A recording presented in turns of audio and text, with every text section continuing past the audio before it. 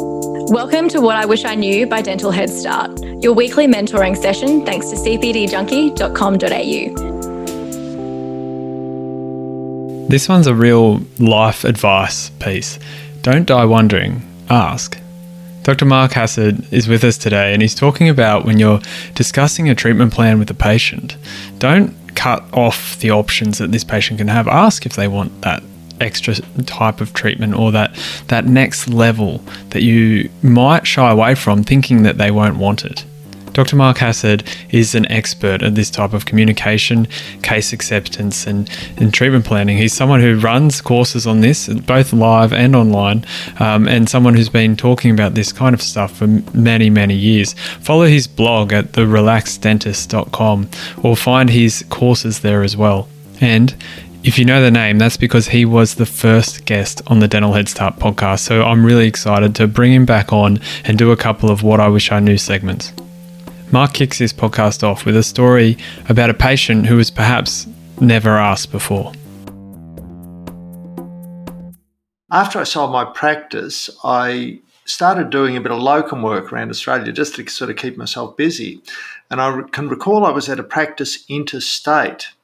And a patient came in and, of course, he didn't know me from a bar of soap. I just stepped off the plane and I didn't know him. But I always ask, I always wonder, just give the patient the opportunity to select the best treatment.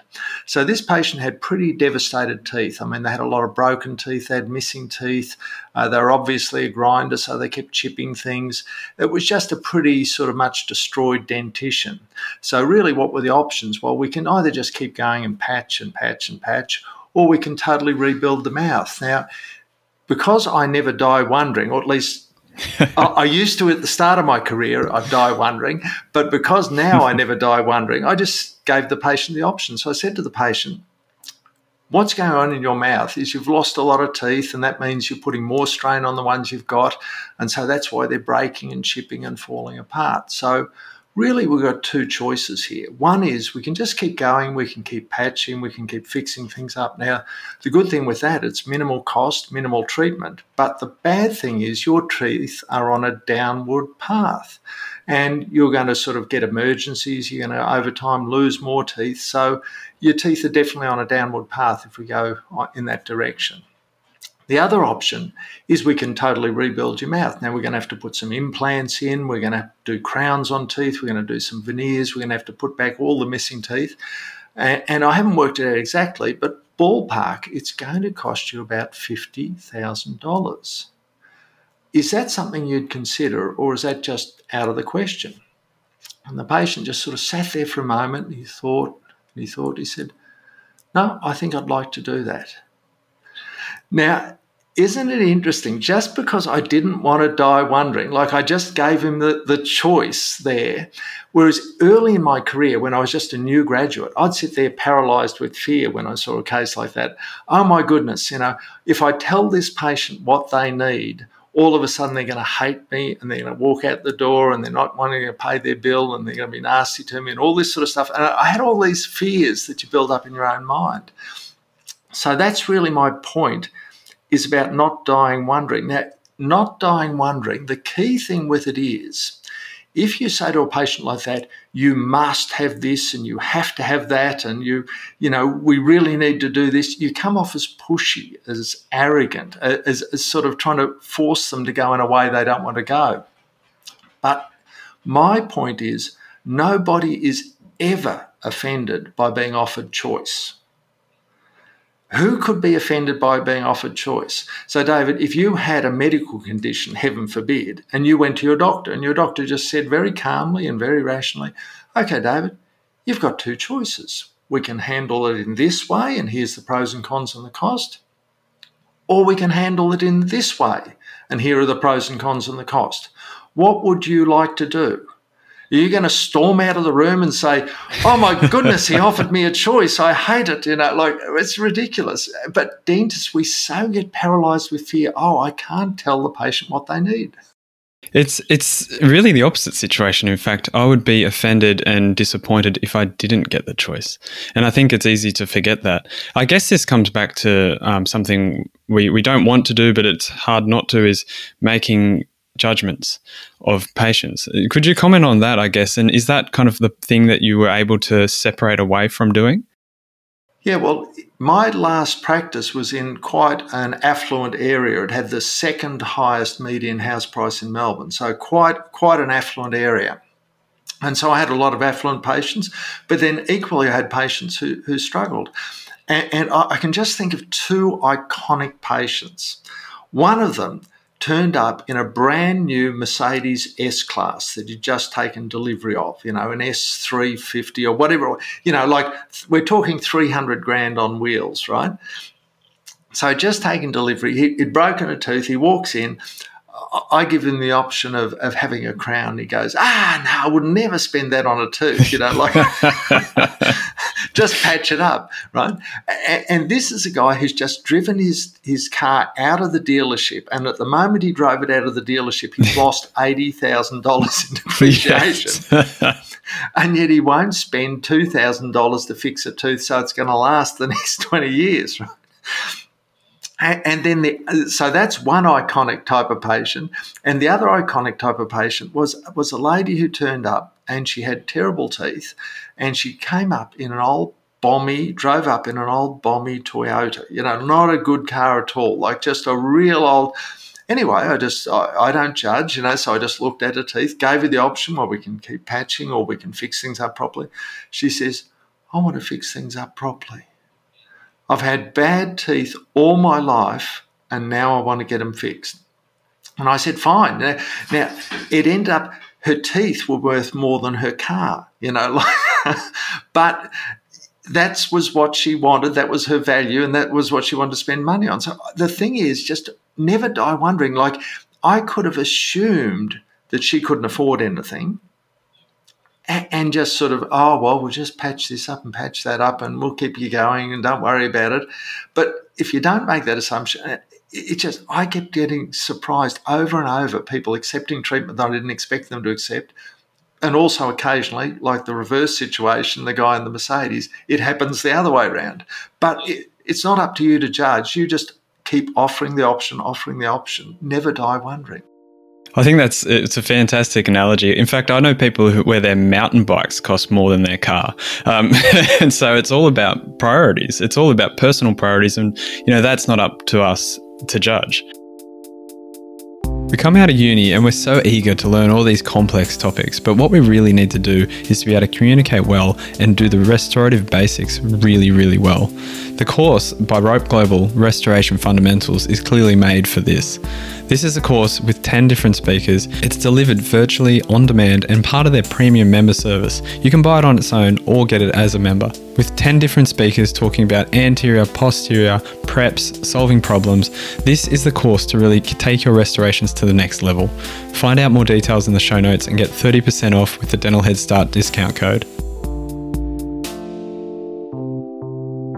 When you're talking about this, you mentioned it's about the way you phrase these things. It's really important that you're not pushy.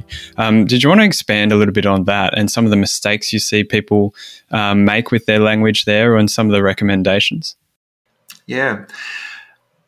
Almost a paradox of this is the more you try and push people in a certain direction, the more they resist you.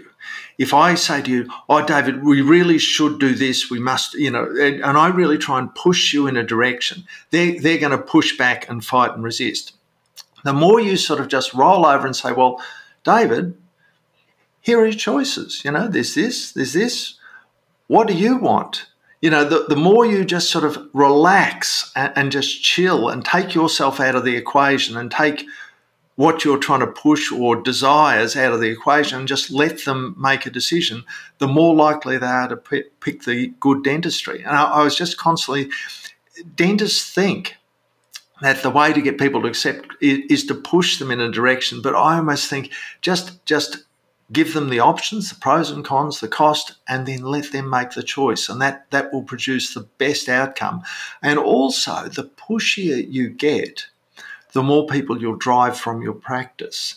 I see dentists who are quite pushy and aggressive with their sales, and they're losing patients out the back door. Now, sure, they get a few sales, so they'll get a few people to complete a case, but they're also constantly losing patients out the back door of their practice. And the thing with my practice is I always wanted to keep them in the practice. Like, the fact that they said no and just said patch it up this time doesn't mean that they're going to say no and just patch it up next time. Like, so many people, that first time they'd break a tooth, they'd say, oh, no, we'll just patch it up. And you patch it up as best you can. And then next time they'd come along, the same situation, you'd say, and they say, all right, yep, I know, let's do the crown. And so they're good people, but if you get too pushy, too forward, you'll drive them out of the practice, and that is a huge disaster. Absolutely. It comes back to, retaining your patients, but also, word of mouth referrals. You're going to get negative referrals if people are pushed away. I saw just yesterday, I had a consultation with a patient. Poor lady, she was really quite rattled because she'd seen a new dentist after her 30-year dentist retired, and was told she needed a whole bunch of work. Now, I can understand where the dentist was coming from their recommendation, but I think she had options, and she just wanted to know her options and understand it a bit better. She was driven away from that practice instantly with that pushy technique because she wasn't given the option. She was pushed a little bit too hard. You raise some fantastic points. If we ask, the patient can make the decision. I think you mentioned something really important, which is it doesn't matter to you what they say. It's up to them. That's taking the stress off yourself with this approach is what I've found to be really effective as well. Do you remember the transition for you, or is there any comments you wanted to make around taking pressure off yourself? Yeah, well, when you first start presenting significant treatment in terms of crowns and whatever that people need, there is a lot of stress involved in it, in that we're mainly, as dentists, we're mainly introverts. We shy away from rejection. We run from any situation that people could say something mean about us. So we're mainly introverts. And so the first time you say to a patient, oh, well, to fix your teeth properly, it's going to be $4,852, it hurts, it hits us right in the chest. But the thing is, it only hurts the first 200 times. So, Yes. so you just got to force yourself to get over that. One other sort of iconic story on this particular topic that I've got, and this was another one where I was visiting a practice interstate, not in Melbourne where I'm from, but visiting a practice interstate. And again, I was just looking around the area before sussing things out. And this was, again, an affluent area, like a one-bedroom flat was $1 million. And, there's Mercedes and BMWs going in all directions. So I knew it was an affluent area. And I'm sitting in the operatory with this dentist, just sort of watching him work with patients.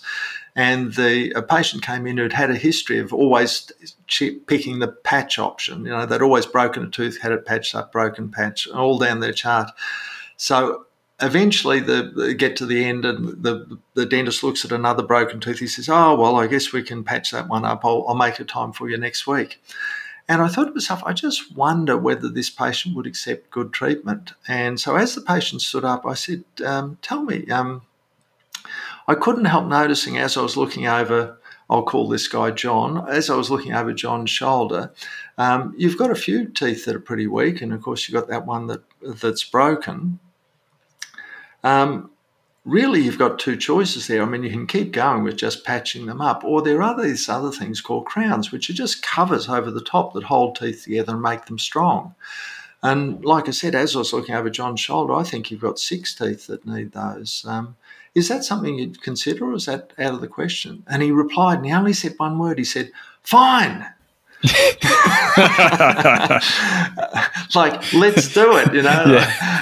I've been meaning to for years. Yeah.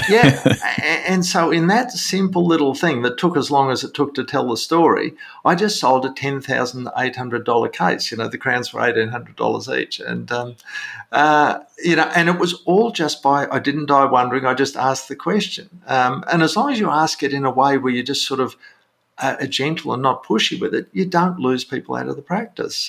And people, young dentists would be amazed at how they could revolutionise their practice of dentistry just by giving patients the choice, letting them make a decision. Yeah, it's fantastic advice. I could listen to that all day. I completely resonate with what you're saying. If people out there want to know more, Dr. Mark Hassard runs the Relaxed Dentist, a blog I've been listening and reading for 5 years now, but some online content, online courses on case acceptance and other things. Thank you so much for your time, Mark, on the Dental Head Start podcast. Good. Thank you, David. Cheers.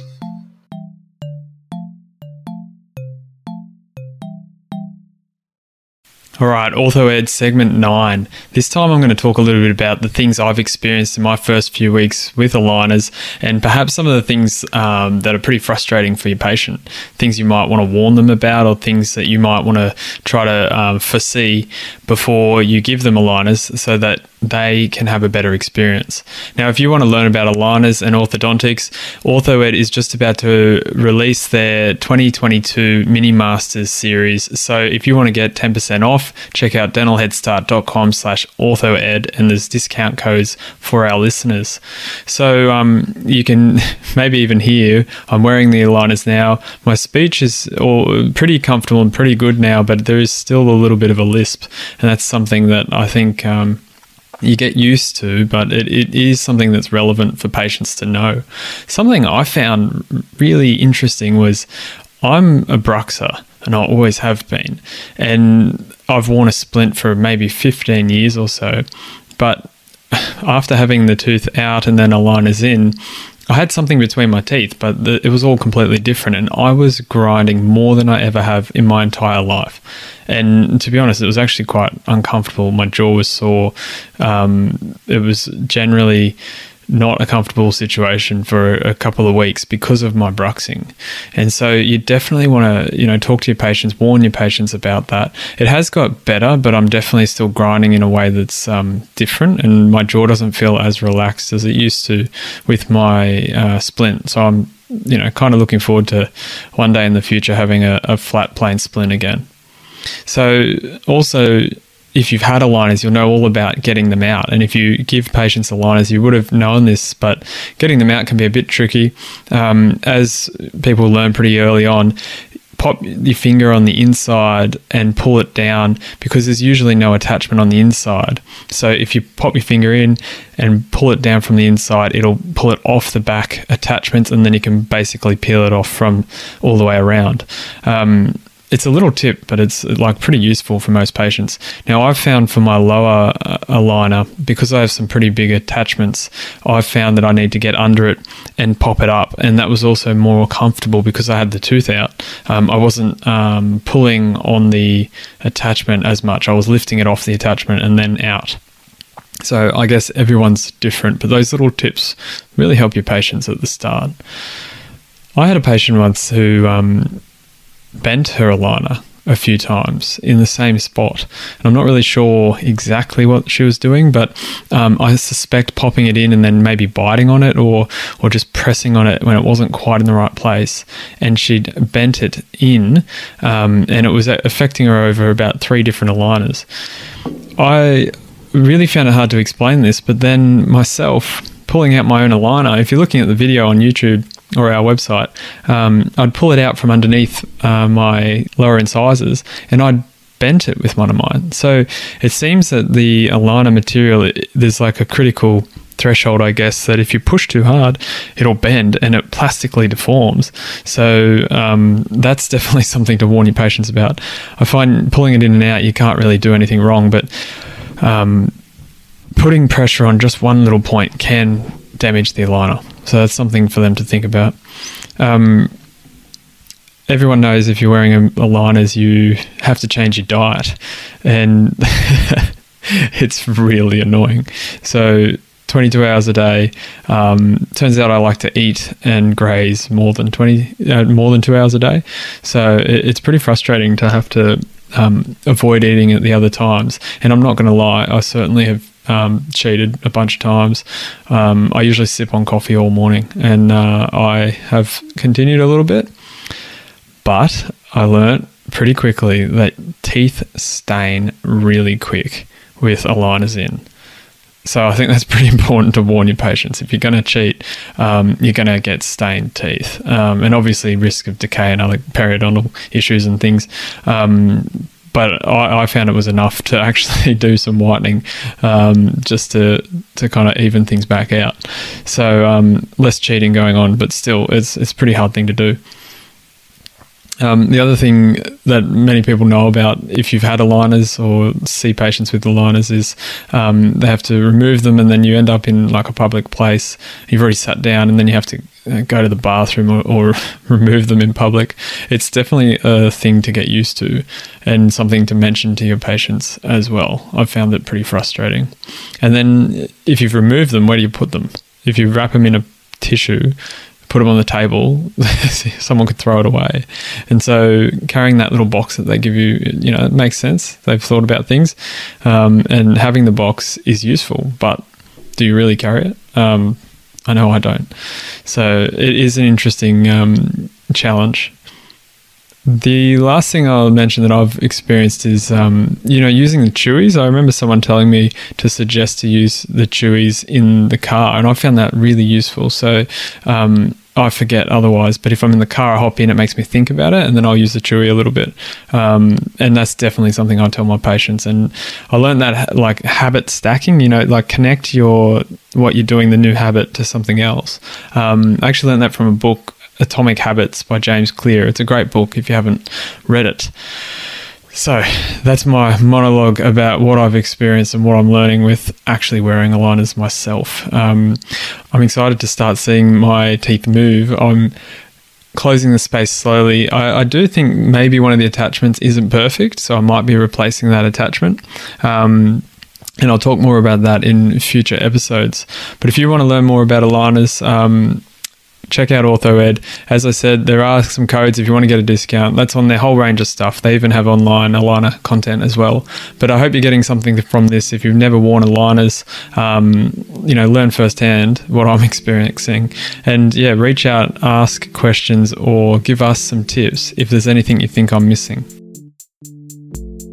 Thank you so much for listening to the Dental Head Start podcast. I genuinely hope this is helping you become a better dentist. So if you like what you're hearing, make sure you subscribe on your podcast player, and I want you to do me a favor. I want you to go to social media and share something that you've appreciated from us with one of your friends. That's how the word gets out. That's how more people gain and benefit from what we're doing. And if you're a dental student or a graduate and you want to get a head start, go to dentalheadstart.com to find everything we're doing to help dental students become great dentists.